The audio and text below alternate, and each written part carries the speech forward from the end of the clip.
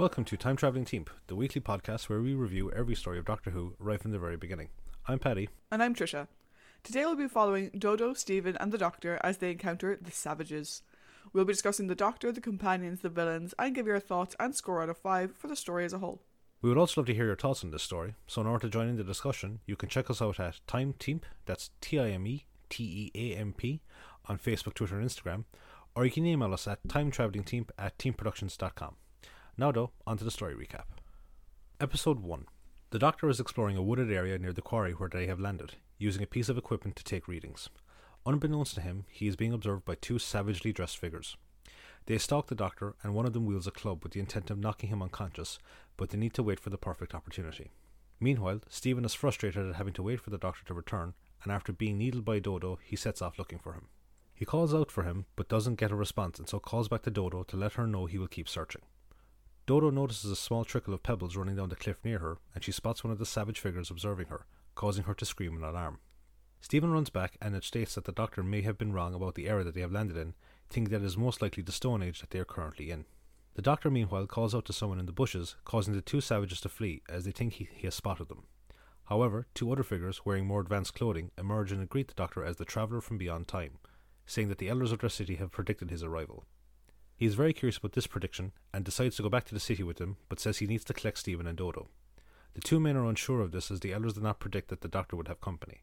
One of them, Idal, says that he will take the Doctor to the city and agrees that his companion, Exors, will retrieve Stephen and Dodo. Stephen and Dodo decide to go look for the Doctor, but suddenly a spear thuds into the ground beside them. They flee back to the TARDIS as more spears land around them. As they reach the doors, the barrage of missiles stops and suddenly Exors appears, saying that he will bring them back to the city to reunite them with the Doctor and meet the elders of the city. In the city, the Doctor is given a lavish welcome and introduced to the Council of Elders and its leader, Jano.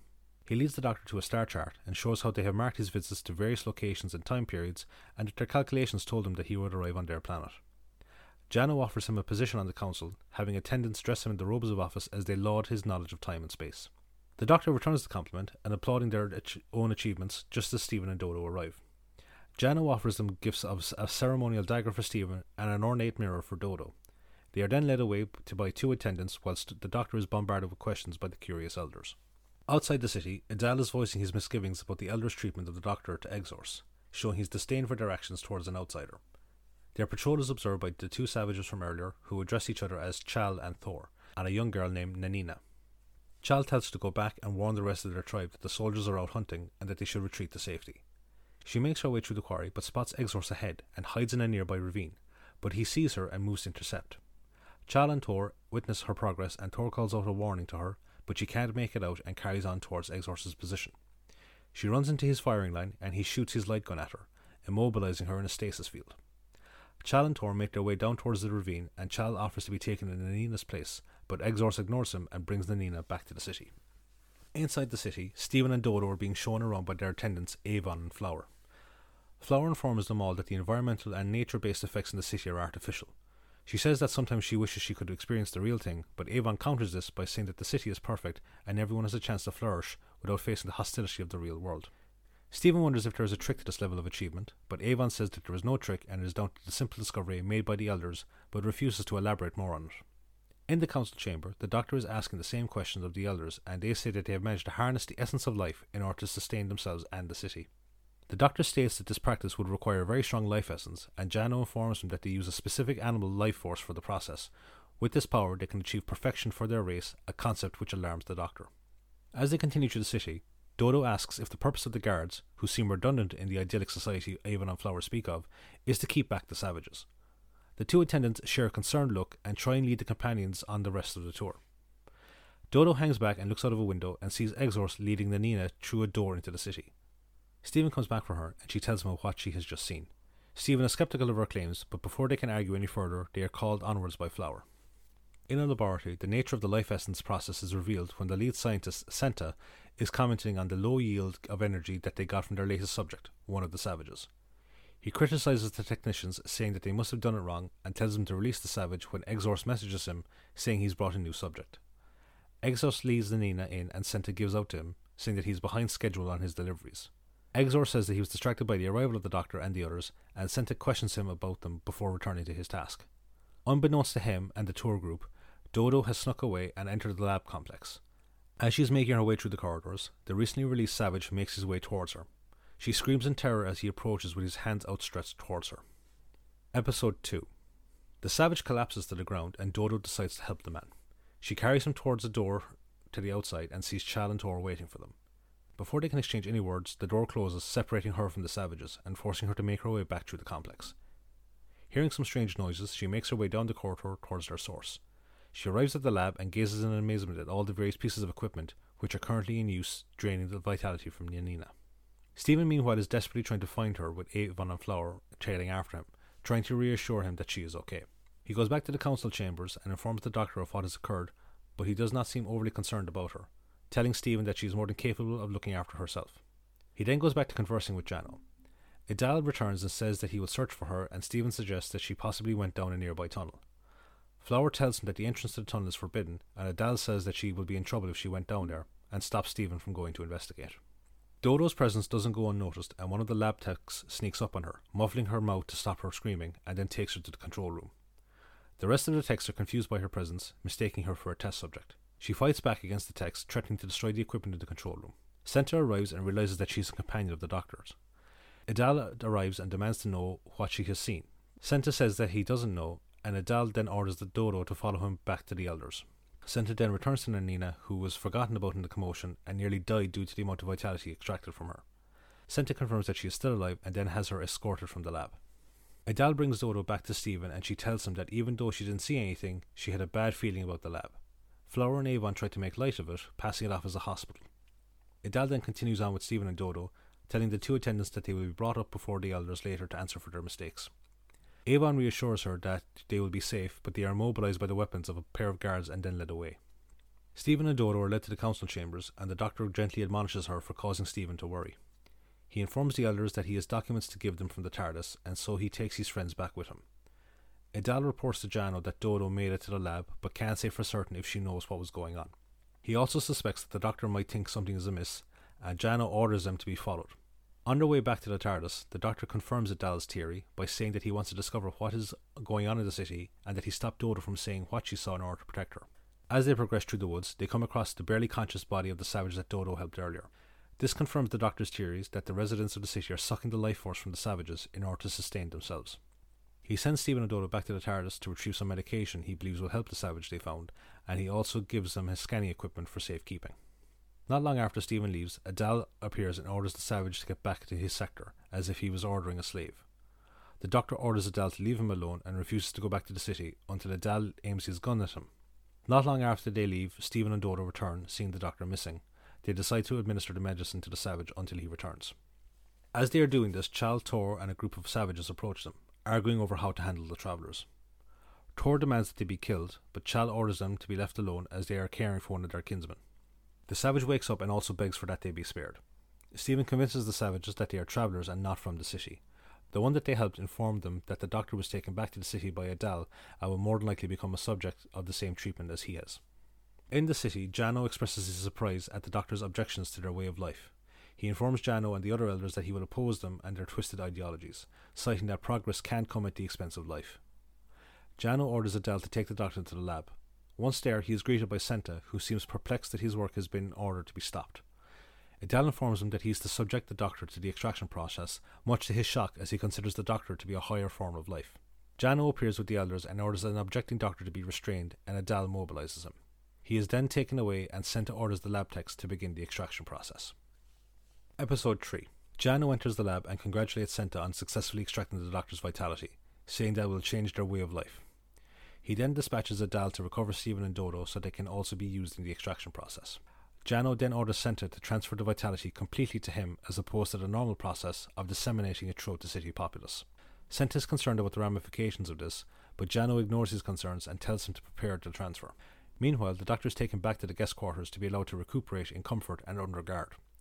Once the lab is empty, Jano goes into a transfer cubicle and Senta begins the process. In the woods, Stephen is asking Chal why the Savages don't fight back against the city dwellers, and Chal says that they are no match for the guards' weaponry, and so they hide in the cave systems, knowing that the guards won't give chase. Tor comes back from patrol and informs the group that the guards have been sent out to look for Stephen and Dodo.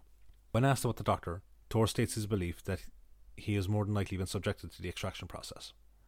Stephen and Dodo decide to try and rescue him, but Chal says the extraction process will make him a shell of his former self. Tor says the patrol is approaching, and Chal decides to take the companions to the safety of the caves, shouting down Tor's objections. The inside of the cave is actually the main hall of a grand temple, and the travellers gaze around in wonderment at the intricate craftsmanship. Chal says that their ancestors built this, but all their skills and inspirations have been diluted away through the generations due to the extraction process. Outside, Exorc comes upon Tor and tortures him for the location of the travellers. Tor indicates towards the direction of the caves. Chal leads them deeper into the tunnels, in the hopes that the guards following them will get lost as a result. Exorc threatens to take a pair of savages back in their place unless he is told where they have been taken, and he is told by the recently released savage which direction they were led off in. Exorc chases after them, but the travellers are alerted to his presence due to the echoing nature of the tunnels. Chal says that they will soon be trapped as the tunnel leads to a dead end, but this gives Stephen an idea, and he tells Chal to lead on as he hurls insults back to Exorc. Stephen confirms with Chal that due to the nature of the guards' light guns, which emit a paralysing light ray, there is a chance that they can turn it against Exorc. They hide in the darkness, and Stephen takes Dodo's mirror and holds it up as Exorc fires the gun. The beam reflects and hits Exorc, allowing Stephen to disarm him and thus taking control of him. The savages watch in wonderment as Stephen leads Exorc back to the main hall and declare that he and Dodo must be gods if they can turn the guards' weapons against them. Tor says that they should kill Exorc to gain some measure of revenge for their treatment throughout the years, but Nanina objects to it. Stephen leaves Exorc in her care, whilst Chal leads him and Dodo back to the city to rescue the doctor. After they leave, Tor attacks Exorc, but Nanina stops him from doing too much damage and then tends to the prisoner's wounds. Exorc recognizes her from earlier and thanks her for her kindness. Chal leads Stephen and Dodo to the exit from the laboratory, where they encounter a guard. Stephen manages to get the drop on him, incapacitating him by aiming the light gun ray directly at his eyes, which knocks him out. Dodo takes the guard's gun, and Chal opens the door for them so they can go and rescue the doctor, whilst he stays on guard outside. In the lab, Jano was not responding to Senta's questions, forcing the scientist to enter the cubicle in order to retrieve the Elder. When Jano starts to come to, he briefly takes on the characteristics and persona of the doctor, but Senta snaps him out of it. Senta then tells him that he will ensure that he is not disturbed while he gets used to the transfer, but Janos continues to slip in and out of the doctor's persona. After Senta leaves, Jano tries to reassert dominance after the doctor persona nearly smashes the transfer equipment. Stephen and Dodo's progress through the tunnel is being monitored by Adal and Senta. Adal then orders the doctor to be brought to the junction that Dodo earlier met the savage, and once there, Stephen and Dodo try to help him as he is still in a fugue state from the extraction. Suddenly, the door to the outside starts to close, and despite their efforts to block it, the travellers are trapped inside. As they continue to try and escape, a gas starts to seep into the tunnel, causing them to choke violently. Episode 4. Adal appears at the end of the tunnel and demands that they throw down their weapons. Dodo throws down hers, but before Stephen follows suit, the exit opens, allowing them to flee with the doctor. Adal orders his men to pursue them, but the exit is closed again, causing him to storm to the laboratory to see who helped them escape. He arrives to see Jano alone in the laboratory, who aided in the escape as he is still under the influence of the doctor's persona. Jano takes back control and orders Adal to accompany him after the fugitives. Outside in the woods, Chal meets the travellers, and he leads Dodo and the doctor back to the cave so the latter can recover from the extraction. Stephen says he will stay behind to buy them time. Jano orders Adal to take some men to secure the TARDIS, but Adal does not join the men as he is distrustful of Jano due to his odd behaviour, and carries on with the main group. As they make their way through the woods, they are ambushed by Stephen, who knocks out one of the guards. Adal orders his men to trap Stephen so he can flank around his position, but Stephen is using hit-and-run tactics to avoid getting caught. In the cave, Nanina is tending to Exorc and trying to stop Tor from whipping the rest of the tribe into a frenzy. She takes up a spear to defend Exorc, but before they come to blows, they hear Chal approaching the cave. He enters and tells them that Stephen will be arriving shortly, most likely followed by a squad of guards. Moments later, Stephen arrives and takes up a defensive position at the cave entrance. He reminds Dodo of the medicine they gave the savage earlier, and she administers it to the doctor, who quickly recovers and orders Stephen not to harm Jano. Dodo urges the doctor to get back to the TARDIS so they can leave, but he says instead that they have work to do. Stephen says that negotiation is not going to work, and the doctor agrees, saying that he intends to destroy the laboratory. He tells them that they will not have to force their way, as someone will admit them to the lab. Stephen then says that the guards have left, and the doctor says that they will have a visitor before nightfall. The visitor turns out to be Jano, who ordered Adal and the guards to return to the city. Adal reluctantly agrees, and once back at the laboratory, he relates what happened to Senta. The city elders arrive, and Adal tells them of his suspicions of Jano. Back at the cave, Jano calls out for the doctor. The doctor says Jano means them no harm, and that he reveals that he knew Jano would take all the vitality for himself, not for personal gain, but instead he would not risk harm coming to someone else after receiving a new vitality source. He informs everyone that due to the nature of the extraction process, Jano has now received the Doctor's moral code of right and wrong. Jano confirms this by vowing to help end the evil treatment of the savages. Meanwhile, Eggsworth has managed to get free of his bonds and flees from the cave before anyone can stop him. Nanina runs out after him in an attempt to stop him from revealing Jano the Doctor's intentions, and despite her pleas and reminders that she saved his life, he rushes back to the city. In the city, Senta reveals of the Doctor's extraction process to the elders and the side effects Jano is feeling from it. As they are discussing what to do with Jano, Eggsworth arrives but does not reveal what he knows of Jano and the Doctor's plans.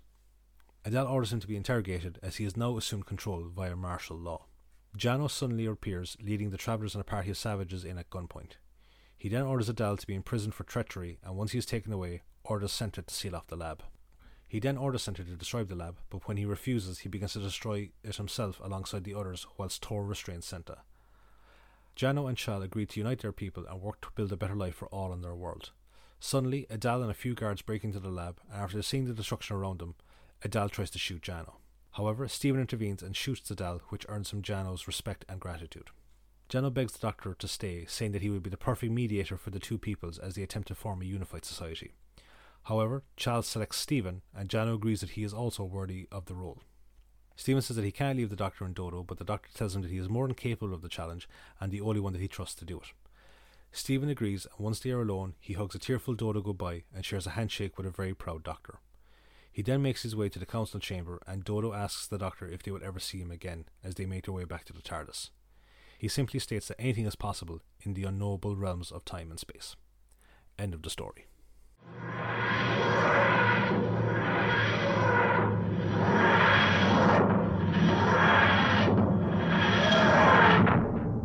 So, thank you for that summary, Paddy. That was very good as always. And now on to some trivia. So, the air date for The Savages was the 28th of May to the 18th of June 1966. The writer for the story is Ian Stewart Black. This is the first of 3 stories Ian wrote for Doctor Who. The other 2 are The War Machines and The Makra Terror. Ian also wrote the novelizations for all 3 stories, which we've discussed before, is one of my favourites when the actual writer of the episode writes the novelization. Mm-hmm. He's also one of these people who he thought a Doctor Who credit would impress his children. Nice. Which I love so many stories like that. You know, it's the same as Richard Harris playing Dumbledore in the first Harry Potter because his grandkids would never talk to him otherwise.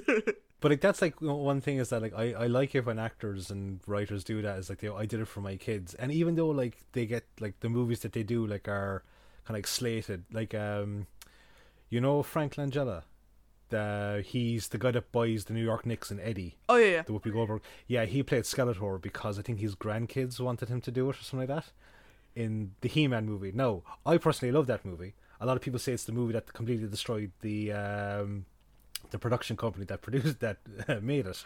But I love it. So thank you, Frank. But yeah, it's nice when they do it for the kids. Yeah. So Ian was one of those people. Ian sadly passed away back in 1997. The director for the story is Christopher Barry. Now, we've discussed Christopher before. This is his 4th story. He previously did some of the episodes of The Daleks, which you mentioned that had 2 directors of time. Yeah. He did The Rescue, he did The Romans, and the reason why he took on this is that he was really impressed with the script, because he thought the stories had been getting a little bit stale from when he'd obviously worked on it before, so he thought that the script was really, really good. He has 6 other stories that he directs, so we will discuss his contributions again in the future. This is another missing story with no episodes currently available in the BBC archives. So again, thank you to Loose Cannon, without whom we would not be able to enjoy these in the format that we do.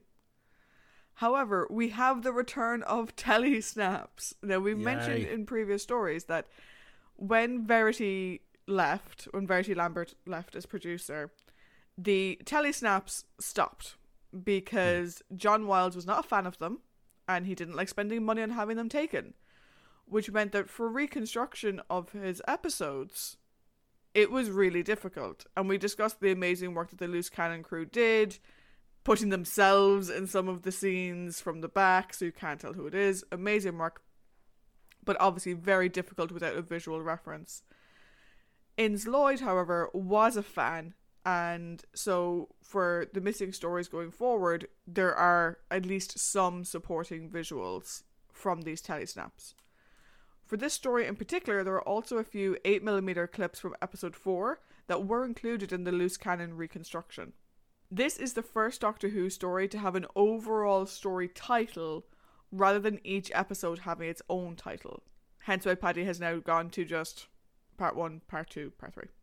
Interestingly, the working title for the story was The White Savages, and apparently it was meant to be a parable about apartheid in South Africa. And originally all of the elders, so all of the advanced people, were meant to be in blackface, and then all of the savages were meant to be white.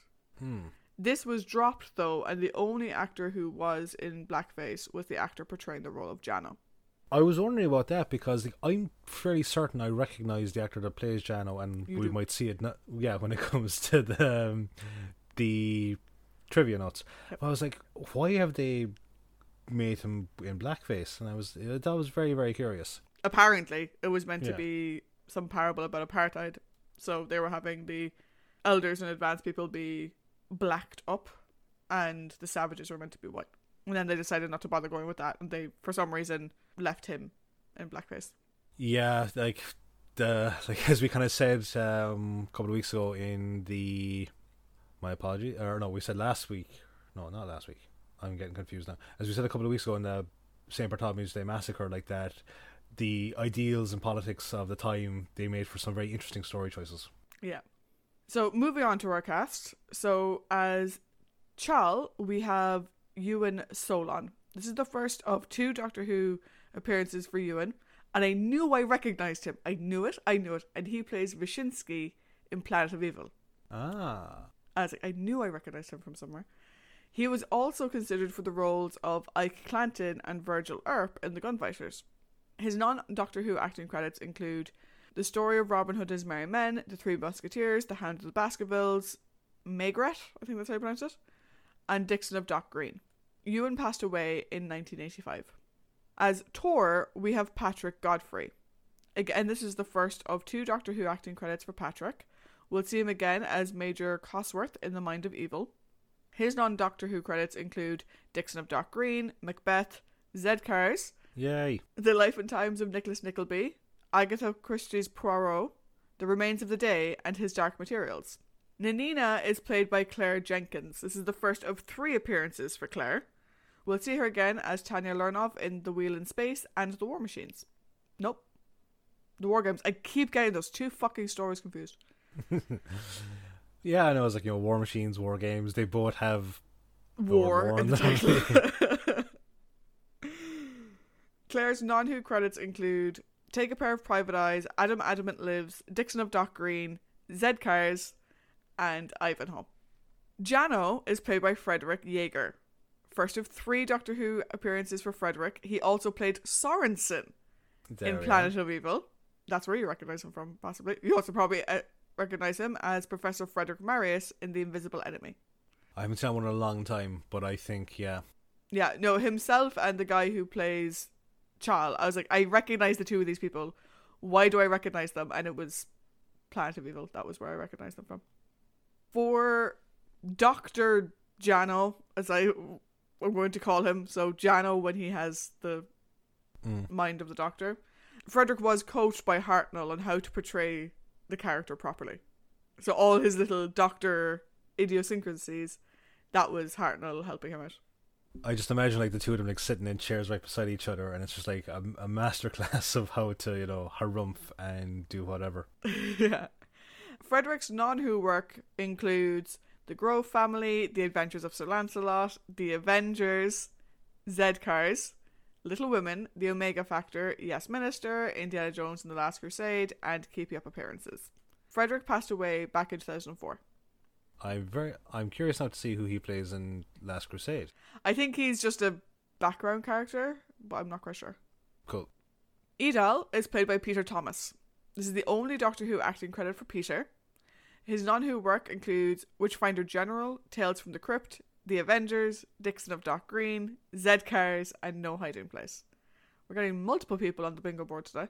And we're getting lots of Dixon of Dock Green. Yeah, maybe that's another one to add to the board. Peter passed away in 2017. Lastly, as Santa, we have Norman Henry. Again, this is the only Doctor Who acting credit for Norman. His non-Who work includes London Belongs to Me, Lorna Doone, The Prison, The Kids from 47A, A Family Affair, and Crossfire. Norman passed away in 1985. So in this story, we say farewell to Stephen. I'm so heartbroken. Again, we have another actor whose contract was simply not renewed. His contract came to the end, and Innes Lloyd just decided not to renew it. And that's why he left in the story. Hartnell was apparently furious with Purvis for leaving, even though it wasn't Peter's fault. Like, his contract wasn't renewed, but we've sort of seen previously that Hartnell, he grows really close to his acting companions, and he really doesn't like it when they leave. And he has never been happy to see someone go, so it's not surprising. In the audio story, The War to End All Wars, we find out that Stephen was made king of the planet, and he had 3 daughters, the youngest of which he named Dodo. Oh. We previously mentioned that while Peter had some trouble finding work after Who, once he got rid of the Trilogic game prop from the Celestial Toymaker, he got a role in Z-Cars and shortly after secured his position on Blue Peter, for which he's probably most known for anyone who hasn't seen Doctor Who. Yeah, I think I saw a clip before, like, where it was on Blue Peter, and he had to, like, show pictures of him actually being on Doctor Who, because no one thought that no one knew that he was in it. Yeah, like, I've seen a couple of clips of him, like, when they do, because Blue Peter always used to do a Doctor Who bit, do you know? Yeah. There was always a good connection between the two shows, and I saw a clip, again, it's of him being like, yeah, so when I was on the show, and yes, I was on the show, you know, he sort of like has to keep reminding people that that's what he used to do. But yeah, that was it for Stephen. Yeah, and it's been quite a journey, and I'm pretty sure our rambling discussion during the week will be interesting. To say the least.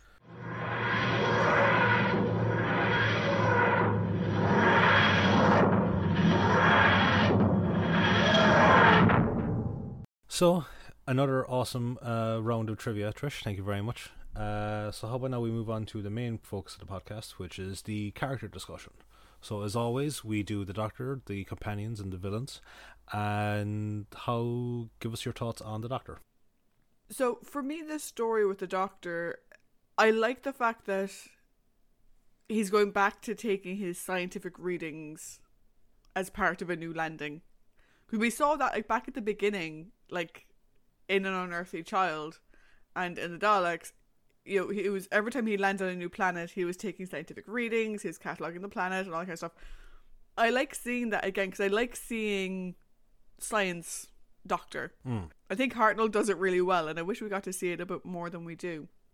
Also, similar to his early adventures, he likes doing that alone. It's like, leave me be. Yeah. The one thing about this story that I think, you know, for people who say that this story, that, you know, how do I put it?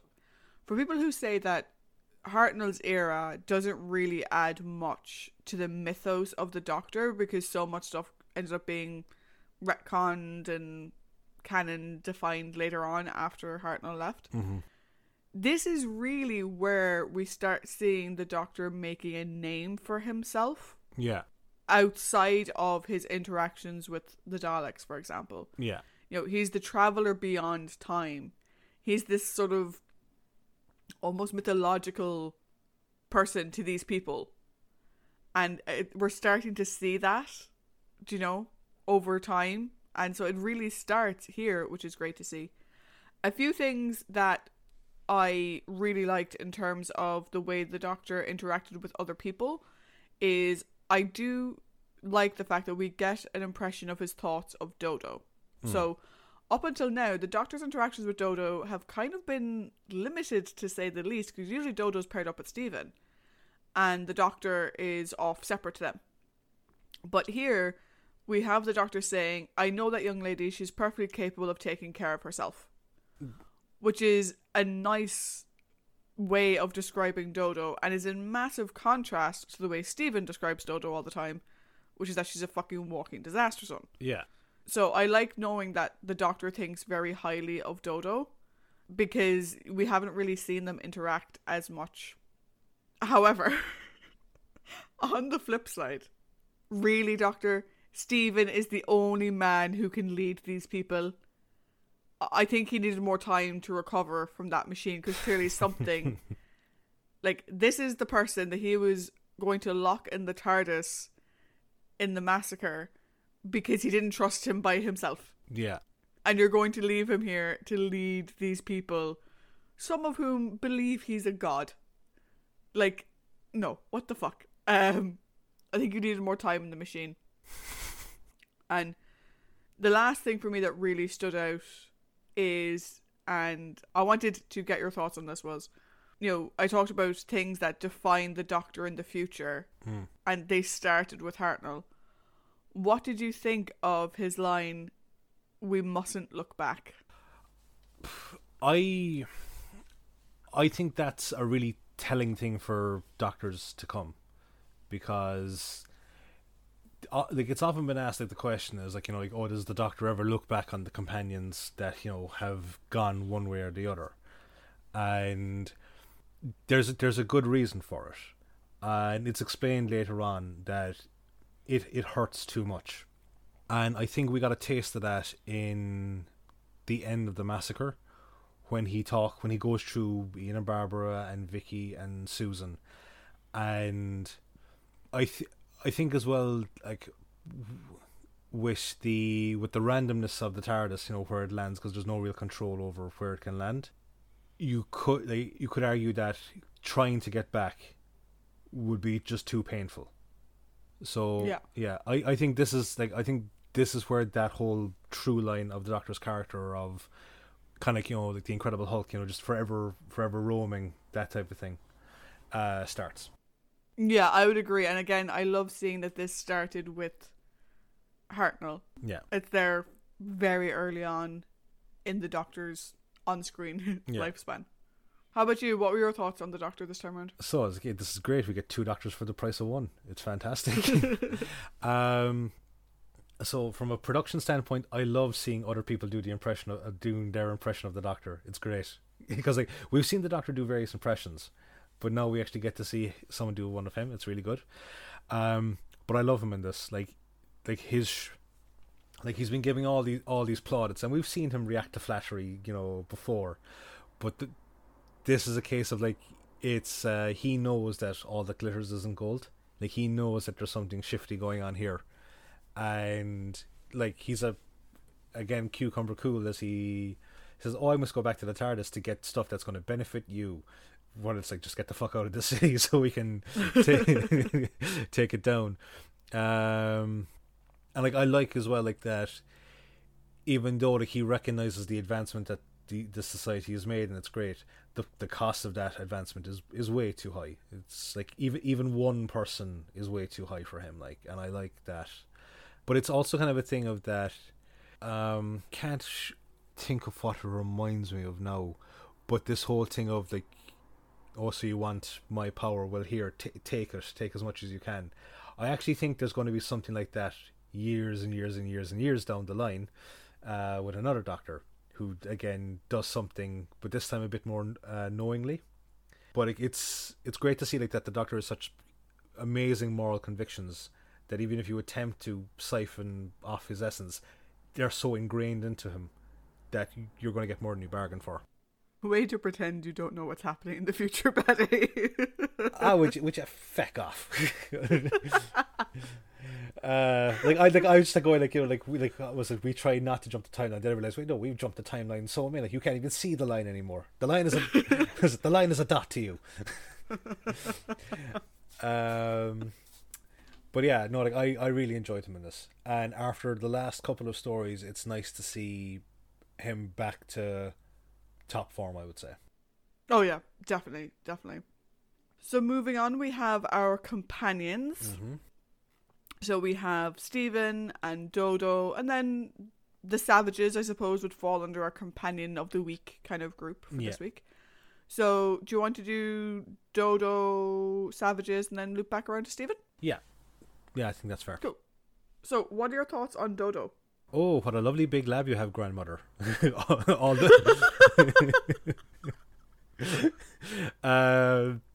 but, like, it was like when she went in, it was like, oh wow, look at the size of this place, you know. And like you just wanted her to kind of go, what's that? What does that do? And how about this? And all this type of shit. And it was just like we better stop her because she could tell everything. No, because she's just fucking annoying. I like Dodo in this one because again, like she's also like the Doctor in that there's a bit of shrewdness to her that's going, hey, I know if you're saying everything is so perfect, why do you require armed guards? What's all the secrecy? What's all this type of stuff? Meanwhile, Stephen is like, oh, you just shut up and walk on the tour. Yeah, so I like that she got a chance to shine in this one. Now, it's the only thing I would say is that like we're 4 stories into Dodo. Yeah, with the Ark, the Gunfighters, the Celestial Toymaker, and now with the Savages. We're 4 stories in, and we're really starting to see it now, and that's a bit late in the game to see like this sort of development. I think. I know, like I hope that her next story is just as powerful, but I don't know. I think like her time to stand to shine was so limited in this because immediately she's kind of gone back in with Steven, and then it becomes Steven take the lead, Dodo, stand there and look pretty. Yeah, like watching I would say like the first half of this story, so the first 2 episodes, I was really loving Dodo.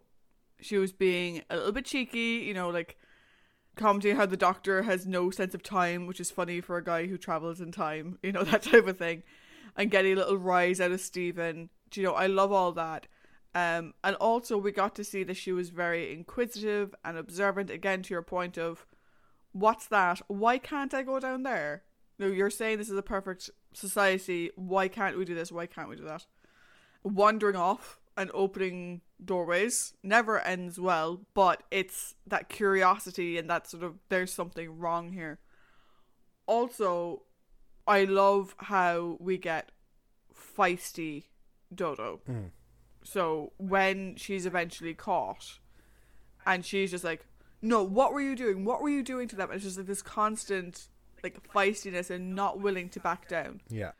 And there was also a very Barbara-esque moment in that when she helped the Savage at the end, or like going out the tunnel. Well, like, yeah, because like you've got that very reminiscent of Daleks episode 1 where somebody approaches on the tunnel and she lets out the scream, and then she sees the danger in front of her and she assesses and she decides to help this person. So yeah, like we kind of got that Barbara moment from her. Yeah, my problem is that like, so that was great, and I have that as well. Like, I love that she helped out the Savage out of the corridor when he fell, because it's very Barbara reminiscent. It also gives her a little bit of depth, and it does tie back a bit to the Celestial Toymaker, where even though they were playing the games against the toys, she knew that these toys were once people, and she felt bad for them. Yeah. So it kind of ties back to that. Then we get the second half, where she does fuck all. Yeah. Like, she really does nothing, and it starts off with a really weird mixed bag. So, like, when she originally saw the Savages, she did the classic Doctor Who big scream. A little bit over the top, but then again, someone did just throw a spear at her, so, maybe not. Then she helps the Savage out and is kind to him. And then she becomes like a frightened deer again when she sees the Savages later. Which is like, okay, either she's accepting that they're just people or she's afraid of them. So pick one. Pick a lane and stay in it. But then, like, when they're in the tunnel, she does the very Steven thing of, but what's down there? But what's down there? Like, Dodo, they've told you there is nothing in this tunnel. Stop asking every 5 fucking seconds. There's nothing there. Don't just have her ask the same question in a vague attempt to give her lines. It's very reminiscent of, like, how was it? How long till the ship is fueled? How long till the planet explodes? How long till the ship is fueled? Fucking hell. So yeah, I think, in terms of the stories that Dodo has been in, I think this is probably a very strong one for her, based purely on the first 2 episodes. But sadly, as is the case with Dodo, it just drops in the second half in favour of Steven. And I kind of get that they were setting up Steven for his departure, so they kind of have to do a little bit. But, like, we've had strong trios in the TARDIS together before. There's no reason why Dodo has to be sacrificed in order to up Stephen, which bothers me. And like we've had, and like this is one thing that I've kind of noticed as well, in that Vicky's departure, while not to the same extent, the way in which she departed was kind of overshadowed by Stephen getting injured. A little bit, yeah. Yeah. No, again, like this is our perception of it, and like my perception is, I think that there's, we're kind of entering like this section that we're in now. I think is the trope of the screaming companion, and that's what Doctor Who back in when it started was so silly, because you focus on these aspects of it.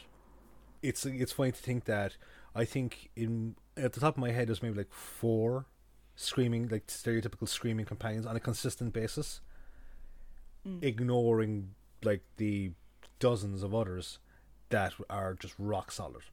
Yeah.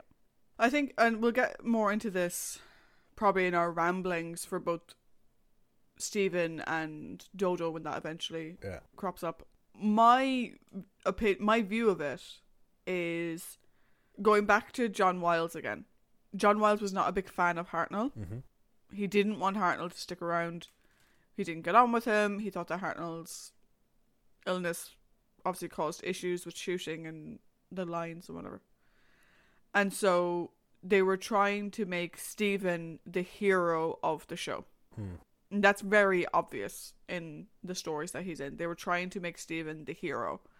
Everyone should be following Stephen. Stephen's who you should want to be. And unfortunately, and maybe it's because they no longer had a female producer, that meant that the female characters get sidelined. Yeah. In favor of Stephen being the hero. And that's obviously not Peter Purvis's fault, but I think it's something that happened with John Wiles that unfortunately just carried over into this period as well with Dodo. And it just means that we don't get enough time and enough development of other characters, which is unfortunate. So if we go on to the Savages, so we have Chal, Tor, and Nanina. Yeah. So go on. I was gonna say, like, so for Chal, I have like that he's a good leader and that he knows there's no point in armed resistance because it would just waste needless lives. So it's like kind of like Ewoks, stay in the high trees away from the monsters that kill you. Like he's no push. Like he is old. Like he's very kind of Grandpa Moses type thing, but he's no pushover. And like that, Thor continually challenges his leadership abilities. That's the word I'm looking for. And it's almost like kind of two lions, and it's like the old lion is still game for a fight. He may be covered in scars and whatever, but he's still up for a fight. So I liked Chal. I thought Chal was a really good character to have in this one. I can kind of see him becoming like a chief advisor after everything, either burns to a cinder or rises from the ashes, whichever way it is. Yeah, I mean, I agree. I think Chal sort of continues this trend we've seen in Who, where we've had a couple of leaders now that we've both kind of agreed are very wise leaders, very strong leaders. They're fundamentally nice people. Yeah. It's the same like we had it with the Sensorites, we had it with a couple of other stories. Mm-hmm. And what I like about Chal is that even though we've kind of been told that like this essence extraction takes away some of their mental capacities. Not so much their capacity, but it's what makes them skilled. Yeah. But clearly, and he's obviously been through the procedure himself. Yeah. They all have, I'm pretty sure. So even with that, he still recognizes help from a stranger, and that you can, he's still a nice person. He still wants to help them. And he's not become so closed off or so closed-minded to the situation around him, which I like. They could have very easily done him as the dumb leader who has lost his ability to make rational choices or whatever. And they didn't. They chose him as the strong leader leading his people, even though they've been through this hell, which I really, really liked. Yeah. And then you have Thor, Tor. Thor. Yeah, there's no H, Paddy. Look, you know me, I'm from Kerry, I can put a H into whatever I want. Doctor Stephen. Say Earth, Paddy. Say Earth. Earth. Yeah, see, this is the thing now, is that, like, okay, so myself and Trish were from 2 different counties in Ireland. I'm from Kerry and she's from Cork. The eternal rivalry. And our accents are, like, you might be able to tell, but I've been living in Cork for so long. When I go home, my accent regresses. And so I come back up to Cork and I'm, like, you know, spouting H's left, right and centre, and it drives my wife insane. And Trish likes. I just find it funny. Yeah, Trish. Yeah, Trish likes to make fun of me for it. So. So anyway, Tor. Yeah. Again, this is sort of an archetype that we've seen before. Very young, distrustful, just out for revenge, you know, and very much the oh my god, the strangers must be gods type of fuck off. But it's always interesting in these type of stories is that you've got one character in both camps that's a mirror image of the other. So, like, I kind of view him as, like, Idal. He's the Idal of the Savages in that he has just this undying, unfettered hatred for the elders and won't see, you know, reason. He's just got tunnel vision. And that's why I don't think he'll ever beat Chal so long as Chal is alive for leadership. And he's that person that you always have to be kind of looking out for, because even at the end, where it's like, okay, we're going to like Chal and Jano decide to unify the 2 societies, he is still very much capable of throwing a wrench in the works.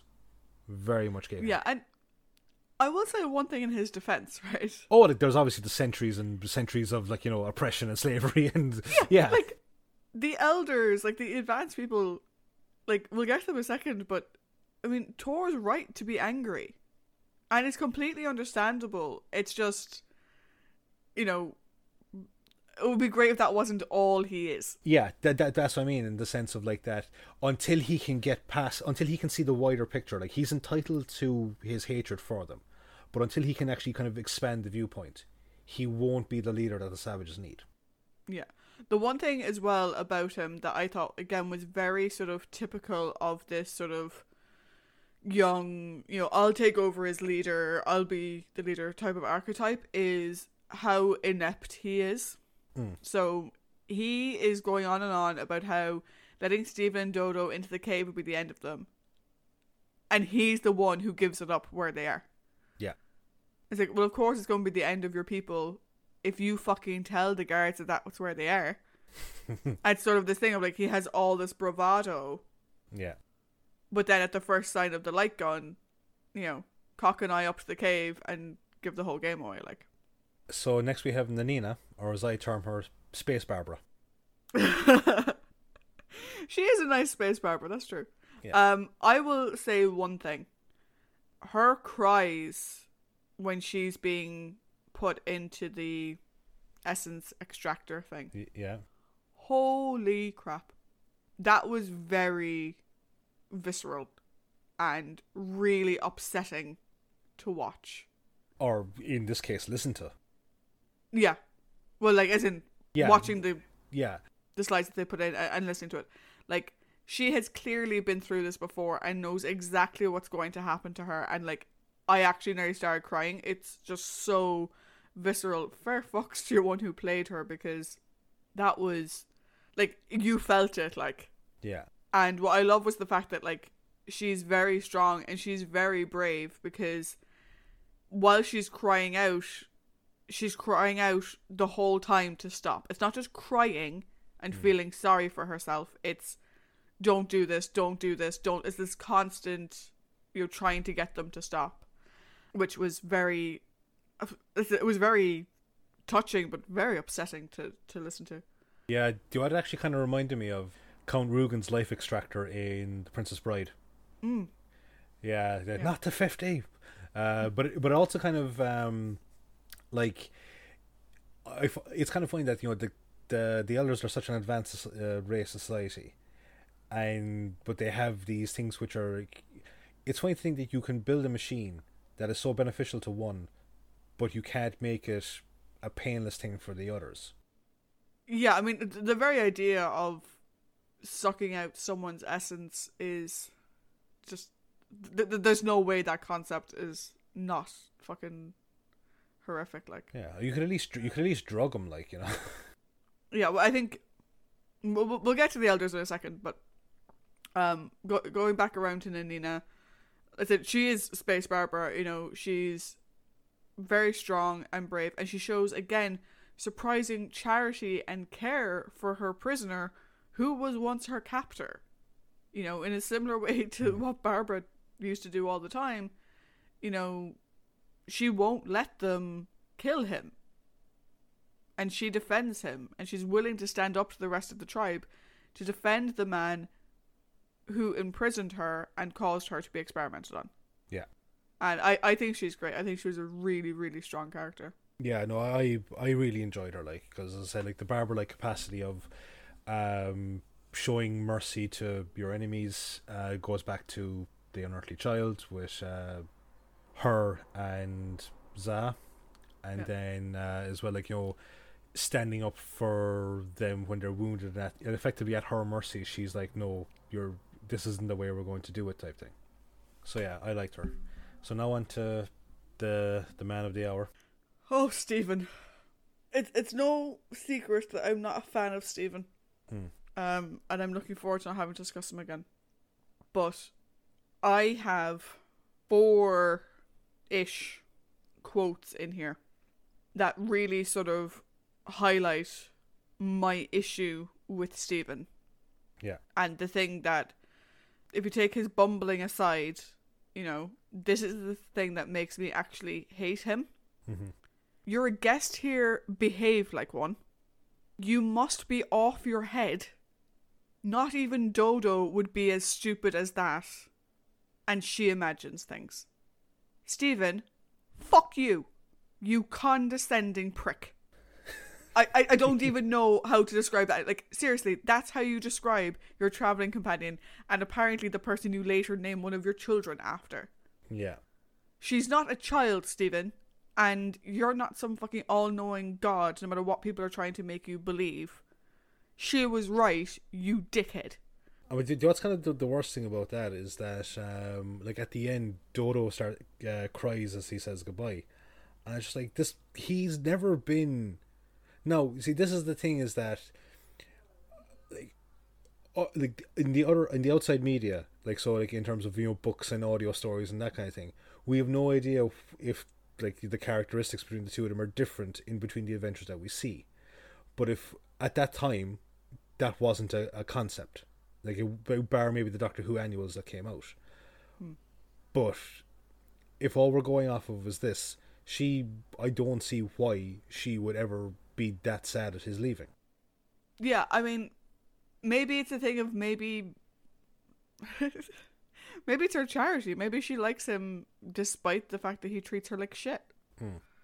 I don't know. But, like, the other stuff about Stephen in this is, again, we have him sort of, you know, let me see what's going on. I have to be the leader, Stephen. Oh, the Doctor's been gone for ages. You know, what the hell? Why is he want? It's like, he's a grown man. Like, leave him off.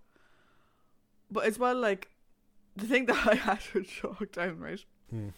First of all, he thinks that Dodo imagines the Savage at the beginning. Yeah. Did you go up and investigate? Why immediately brush it off? Why assume she's imagining it?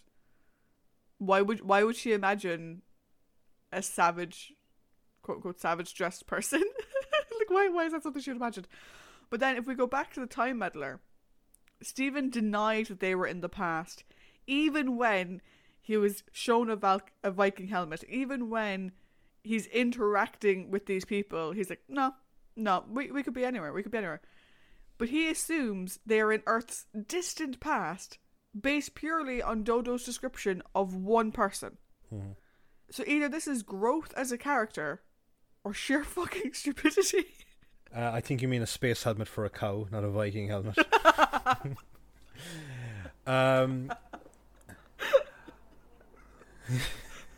I needed to bring some levity to this because your blood is up. So while Trish recovers, I will echo some of her statements. Yeah, in between the giggles. So I'm in complete agreement over Stephen being pretty much like this is a tale of two Stephens, even though it's meant to be a tale of two doctors, really. But it's a tale of two Stephens. You have the asshole, I'm like, let's just call a spade, shall we? Like he is an asshole.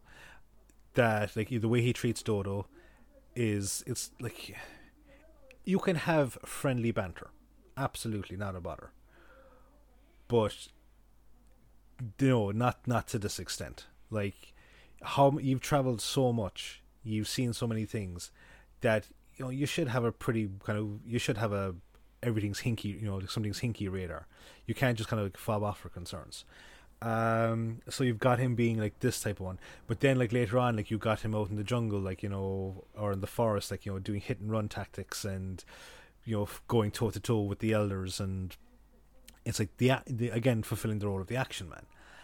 And then at the end, we're presented with this thing of Stephen is given the doctor's seal of approval. He's given the thumbs up to say like you're the best candidate to help these two societies come back together. And across the 7 stories? No, no. How many stories was Stephen? 17 or so. 17, 18, 20, 21, 22, 23, 24, 25, 26. The 9 stories that we have with Stephen. I've yet to see anything that would. I haven't seen an Ian in the Daleks moment by Stephen at all, because Steve, going back, to Ian in the Daleks, which is also a great name for a band. His whole thing of we can't get the Tals to fight for us; they need to learn to fight for themselves. Otherwise, I'm not going to back it. I've never seen Stephen exude that sort of a methodology. Now I know he hasn't been in necessarily those type of scenarios, but like you need to see some sort of a through line in the character, and I don't see it here. So I'm wondering now, will he try and be like the Doctor and take all the learnings that he's received from his time on the TARDIS to mediate these two things, or is he going to be the sort of petulant child he can be at times, and the whole thing goes to shit? Yeah, I mean, the description that they give of who this new leader should be is that they must inspire trust. His judgment must come from his heart even more than his head. Well, that's fine, because there's very little in Stephen's head. But, like, his heart is the thing that causes him to body slam a random guy who's just standing in a forest. So, I would like to say one thing, right, because I rag on Stephen a lot, and I know I do. Yeah. Right. I will give credit where it is due, though.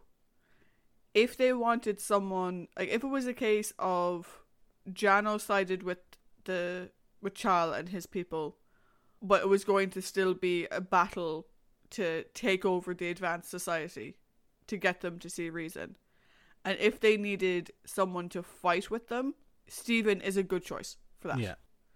If it was a case of this is going to be a rebellion of sorts, Stephen would be a good military leader for these people, given his sort of more advanced understanding of technology and stuff versus the savages. Yeah.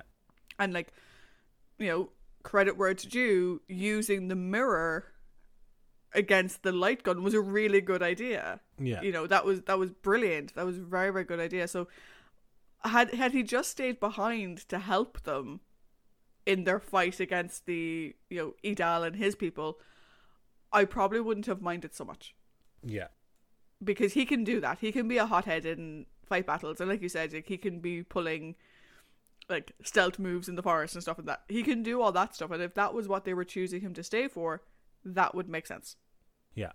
He's not a mediator though, and he's never shown the ability to be one.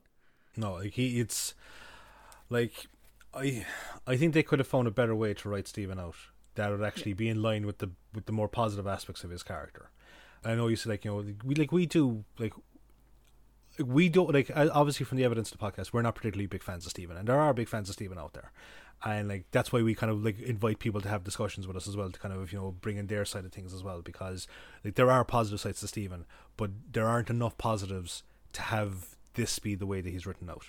That's my opinion. It was an unearned, glorious exit. Yeah. So how about we will save more Stephen discussion for our rambling on Wednesday. So we'll now move on to the villains. Indeed, the Advanced Society of... I don't even know a word to describe them. Sadistic fuckers. Just say asshole. Yeah. So we have picked Jano, Idal, and Senta. Yeah, I think if we start with the bottom and work our way up. So if we start with Senta first, and then Idal, and then Jano. So Senta, he's sort of the despicable scientist. Yeah, because I was going to say like that. Normally in these scenarios, like you have like the misguided scientist who like thinks he's, you know, it's like, oh, my technology was never meant to be used this way, or what. No, it's like he treats them like livestock. It's like, you know, the subjects. It's the you're behind on your delivery quota. All this, like, it's he is a despicable scientist, and in a more modern analogy, he's a war criminal. Oh yeah, I mean he's a Mengele type character if ever there was one. You know, like, and what the despicable part of it for me is that it's perfectly fine to perform the transference on the quote unquote savages, but not on someone as advanced as the Doctor. Yeah. Oh wait, I might be able to learn something. Let's do it anyway. It's like, yeah, and it's like, will he have a place in this new world that is being built? Probably not. I don't think so. I think he could if he took a step back. But to him, that lab was his life's work. Yeah. And I don't think he's going to take the destruction of it very well.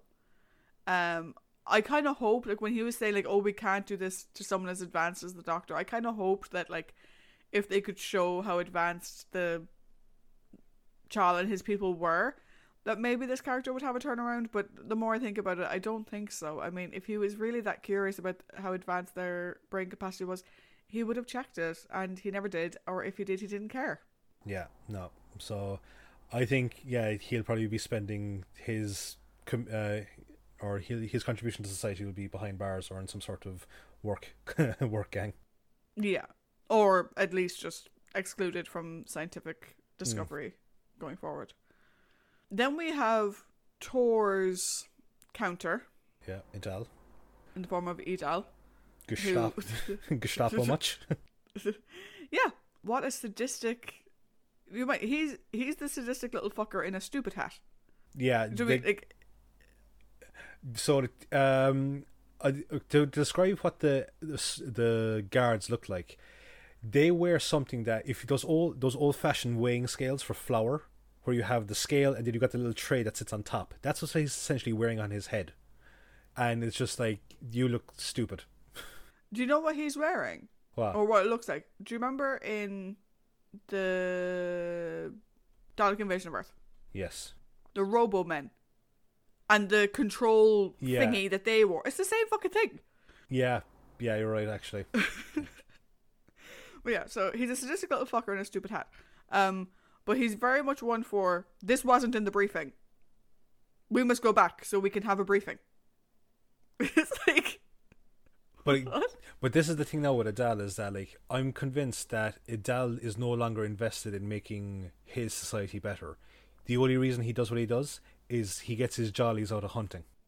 Yeah, like, he's someone who, he's very much one for protocol. And the protocol was, we're better than them, hunt them down and bring them in. Yeah. And he no longer cares why that was the protocol. He just knows that is the protocol, and that is what I'm going to do because I enjoy it. Yeah.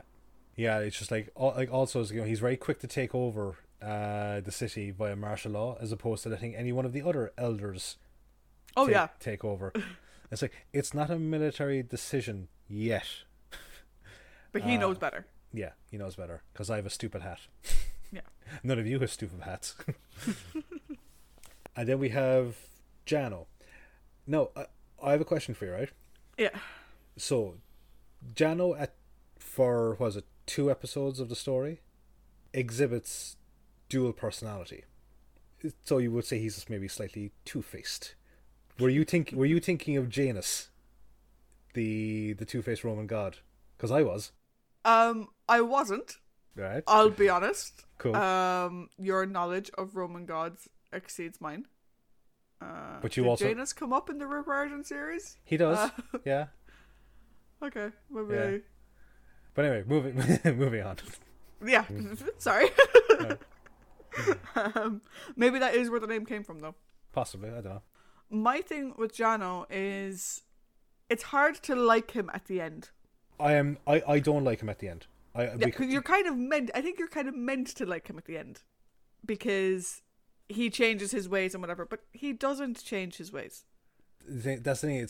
It's not Jano that has changed. It's Jano Doctor or Doctor Jano, Yeah. whichever way you wanted to put it, because he does end up on the side of the angels at the end, but he is the person that has orchestrated this horrible society, and he has one redeeming quality in terms of, while he's still a villain, he has only one redeeming quality that's just unique to Jano, in that the Doctor knew that Jano wouldn't risk putting the society at risk by giving them an unknown vitality source. So that's why he decided to take it on himself. And if he died, he died. If he got the best of it, then he knows that, cool, I took a fair chunk of it for myself, I still get the best, but everyone else gets something of it then. But at the end of the day, the only reason that he's a good guy is because he has the Doctor's moral code forced into him. I didn't buy the whole "I'll take it first because it's not safe for everybody else" bullshit. That was a cop. He is the leader. He gets the best. That I didn't buy it as a good thing. I bought it as a lie to explain why he did it. But no, that's what the doctor said about him. The Doctor knew that. That's why. I think that doesn't make sense with the character we saw, though. Like, you could easily have written the line of, "I knew Jano would accept the transference because he wants to be the best." Like, there was nothing to show that Jano wouldn't. Maybe that with the ending that they had planned out, they wanted to make Jano a small bit more redeemable. So I probably read into it that way. But even though at the end of the day, like, Jano was still a villain. Like, he's not a good person himself. Yeah, like, he doesn't seem to realize or care, maybe, that what he's describing to the Doctor when they're sat around drinking tea is absolutely barbaric. Like, and he can't. I think his problem is that he can't. Like, he genuinely doesn't get why the Doctor would disagree with him. Which begs the question: what the hell is going on inside his mind that he accepts this as a perfectly normal thing? There's nothing wrong with it. You know, that's not just an evil guy doing evil things. Because most evil guys who do evil things know that what they're doing is evil. This is someone who is so fucking disconnected from any sort of empathy that he can't see that what he's doing is evil. Yeah. And, you know, while it was... I loved the bits of Dr. Jano. I thought it was brilliant. It was very well played. It was. Like Fred Stone, it was brilliantly well played. Hartnell and the actor, was it... I can't Frederick. remember. Yeah, Frederick. They did a great job. They worked really well together. Yeah, it was very well done. But he's not Jano anymore. No, he's Dr. Jano or Jano Doctor. Yeah, and you can't credit Jano with things that Jano would never have done. Yeah. It's like, he says, like, "Oh, I see the morality of it now," whatever. It's like, no, because, like, when the transference first happened, my first line here is, "Oh my god, he is the Doctor." Yeah. Because he wasn't acting like the Doctor in the sense of seeing things the way the Doctor would. He was the Doctor. He was talking about Dodo and Stephen as his friends. He was the Doctor in Jano's body. Yeah. Now, and that eventually faded and just the morality part stayed, but, like, what's going to happen, like, 2 days down the line when Jano recovers even more? Is he going to revert back to what he was before because he's not going to get more of the Doctor's essence to keep that morality meter high enough? Yeah, it's an interesting fucking character, though. I suppose, like, that's why I think he's a good villain. Like, we'll get into it in the overall, but I think for Jano's probably the most interesting of the villains in this capacity, because we've talked the most about him, I think. Yeah. Yeah.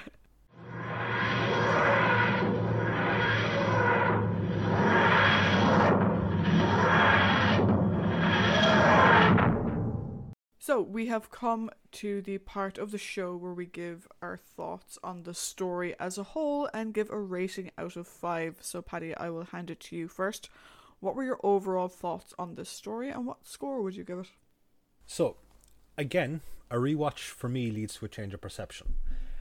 The first time I watched this was about 10 years ago, and it was a very story.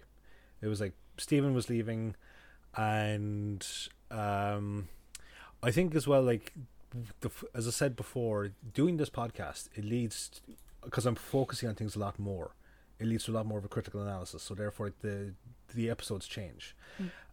But like, I think it's actually a pretty decent story, because like there's an awful lot going on in it. Like, you know, you've got the themes of like fascism and like the sort of pseudo appropriation thing, by you're taking all these amazing gifts and talents from the savages and you're using it to build your society, while essentially making them a slave race. Yeah, I thought that was really cool. I also got some serious Planet of the Apes vibes from it, both new and old, which is surprising. Now, because I focus on a lot more, and because we've been doing this thing for like, we're on 26 weeks, Stephen's departure could have been, like, it should have been done differently. I don't think that the departure that we got there doesn't gel up with the character that we've seen for the last number of stories. Like, he's a very turbulent relationship with the Doctor, and I honestly don't see the Doctor vouching for him as a mediator. No. And the story kind of loses a bit of points as well, because like you give me like this amazing bright shining moment of Dodo, and then she's in the background again, you know, just stand there and look pretty. There was also one thing about the production of it. So there's a huge number of scene cuts jumping back between Jano in the laboratory and Adele looking for the savages, and the savages with Stephen and Dodo, and it just jumps back and forth so much that it's like it's a tennis match on speed 2.5, and that was really annoying. Would that have been as annoying if the footage had survived? For me, I think it would be, because it's not the loose cannon recreation. That's the way that the actual story was done. And I think that's really, like, I've made the point where, like, when you split the party, good writing will make you want to go back to each group. But you need a small bit of time to give like a bit of pacing to each group, you know, because like if you're just literally jumping back and forward like seconds apart, it gets a bit annoying. So all things considered, I've labelled this as a 2.75, because I like the overall themes of it, and I like certain characters in it, and I like certain discussion points on it. But Stephen's departure, Dodo's presence, and the production choices have kind of brought it down for me a bit. So yeah, okay. 2.75. That's interesting. So for me, so this is a very interesting story. And it's an interesting premise that we haven't seen done on Who before. I am not a fan of the idea behind this story. It's sickening. A similar concept was used in the Sarah Jane Smith audiobook, The Tau Connection, and I wasn't a fan of it then either. Right? This idea of taking someone's essence. But I don't like it because it's a horrible thing to do to someone. It makes for a very fucking interesting story, though. Tau Connection, also a very interesting story. Because I was just going to say, like, is the concept is reprehensible, or is it just the story itself is... No, the concept is reprehensible. The story around that reprehensible concept, though, I think was very interesting. Yeah. And I actually really enjoyed it, for the most part. We get to see, like I said, the myth of the Doctor being formed, and the insight into how different he is from human beings. You know, we've yet to have his species named at this point in the show. But again, this is another indication, similar to like the Daleks' master plan or whatever. It's another indication of just how different he is in the way the transference worked for him. And like I said, Frederick played Jano Doctor very well. I thought that was brilliantly done. Some fantastic acting there. And actually the acting overall, I think, was very well done. Like I mentioned, Nanina was also fantastic. That was brilliant. As upsetting as that scene was, I almost want to see what the actual footage of that was. But like that's the thing with a lot of these lost stories, is that like we've kind of talked about some very distressing sequences. So like the fall of Troy, and the massacre itself, and the massacre of St. Bartholomew's Eve. They're very distressing sequences to listen to, but to see them acted out would be very interesting. Yeah. Although I remember I was having a discussion recently with someone on the Facebook fan group for people that actually like the show, and I think the original production for the massacre was the use of that painting overlaid with that decision. So yeah, at least we didn't have to see anything like that. Yeah. But yeah, like I think, like again, as I said, Nanina is definitely, like, the Savages are probably the better of the supporting characters, I think, overall. Yeah, definitely. And then my best moment, Stephen's gone. I honestly, I started waiting for you to start singing the Na Na Na song. No, I was more going Ding Dong the Dingus is gone. Was sort of what was going through my head. I was sort of playing on Ding Dong the Witch is dead. Though, I'm not a fan of his. If you are a fan of his, I'm sure, again, similar to the massacre and similar to the gunfighters, whatever, I'm sure the story was great for you. If you're a big fan of Stephen, then this is a perfect ending for that character if you're a fan of him. The things I didn't like, though, was Dodo did not contribute anything in the second half. Yeah. Which is annoying because she had such a strong opener. We've discussed before, with companions, like we had Susan, who had the amazing performance in The Sensorites, and then you've got Reign of Terror, which just ruined it. But Dodo has that within a singular story, which is very annoying. It's not even a very long story. Like, if it was maybe a 6-parter, you'd kind of maybe get away with it a bit more. But it's a 4-parter over, like, 3 days. So, And also, I don't think the exit they wrote for Jeevan. I don't think the exit they wrote for Stephen was a justifiable exit for his character. No. Just like I didn't think Vicky's exit was a justifiable exit for her character either. I think in my opinion, the only companions so far that have gotten a justifiable exit are Ian and Barbara. Because they were consistent in wanting to go home. I seriously doubt how successful this new civilization is going to be with Stephen as their leader. He's thick as a plank, he's quick to anger, and he's very short-sighted. But they chose him, so on their heads be it. Mm-hmm. At least if there's an uprising, he can help in the fighting, because he's quite good at that. So, but it does what I will say is, I am very interested to see the outcome of this, because of the point you raised, is that what happens if the Doctor's influence wears off Jano? Yeah. Will Jano be savvy enough to try and pretend to still be the Doctor, and will Stephen attempt to see through it? Or what'll it be? The concept is interesting. Yeah. And for me, the concept is so strong. The acting was done so well. And Dodo's good moments and Stephen leaving, just in general, I liked all of that. So I gave this a 3.5. That's a fair score. It didn't actually have that many negative things for me. Dodo should have gotten more, and that lost a whole point just straight off the bat. And I didn't think Stephen's exit was justified, so that lost another half point for me.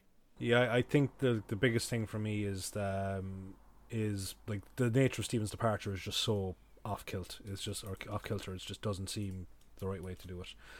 But for better or worse, that is the way in which Steven Tyler was Taylor. Sorry, not Tyler.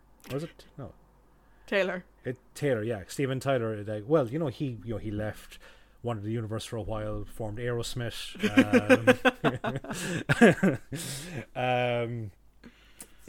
So that's that.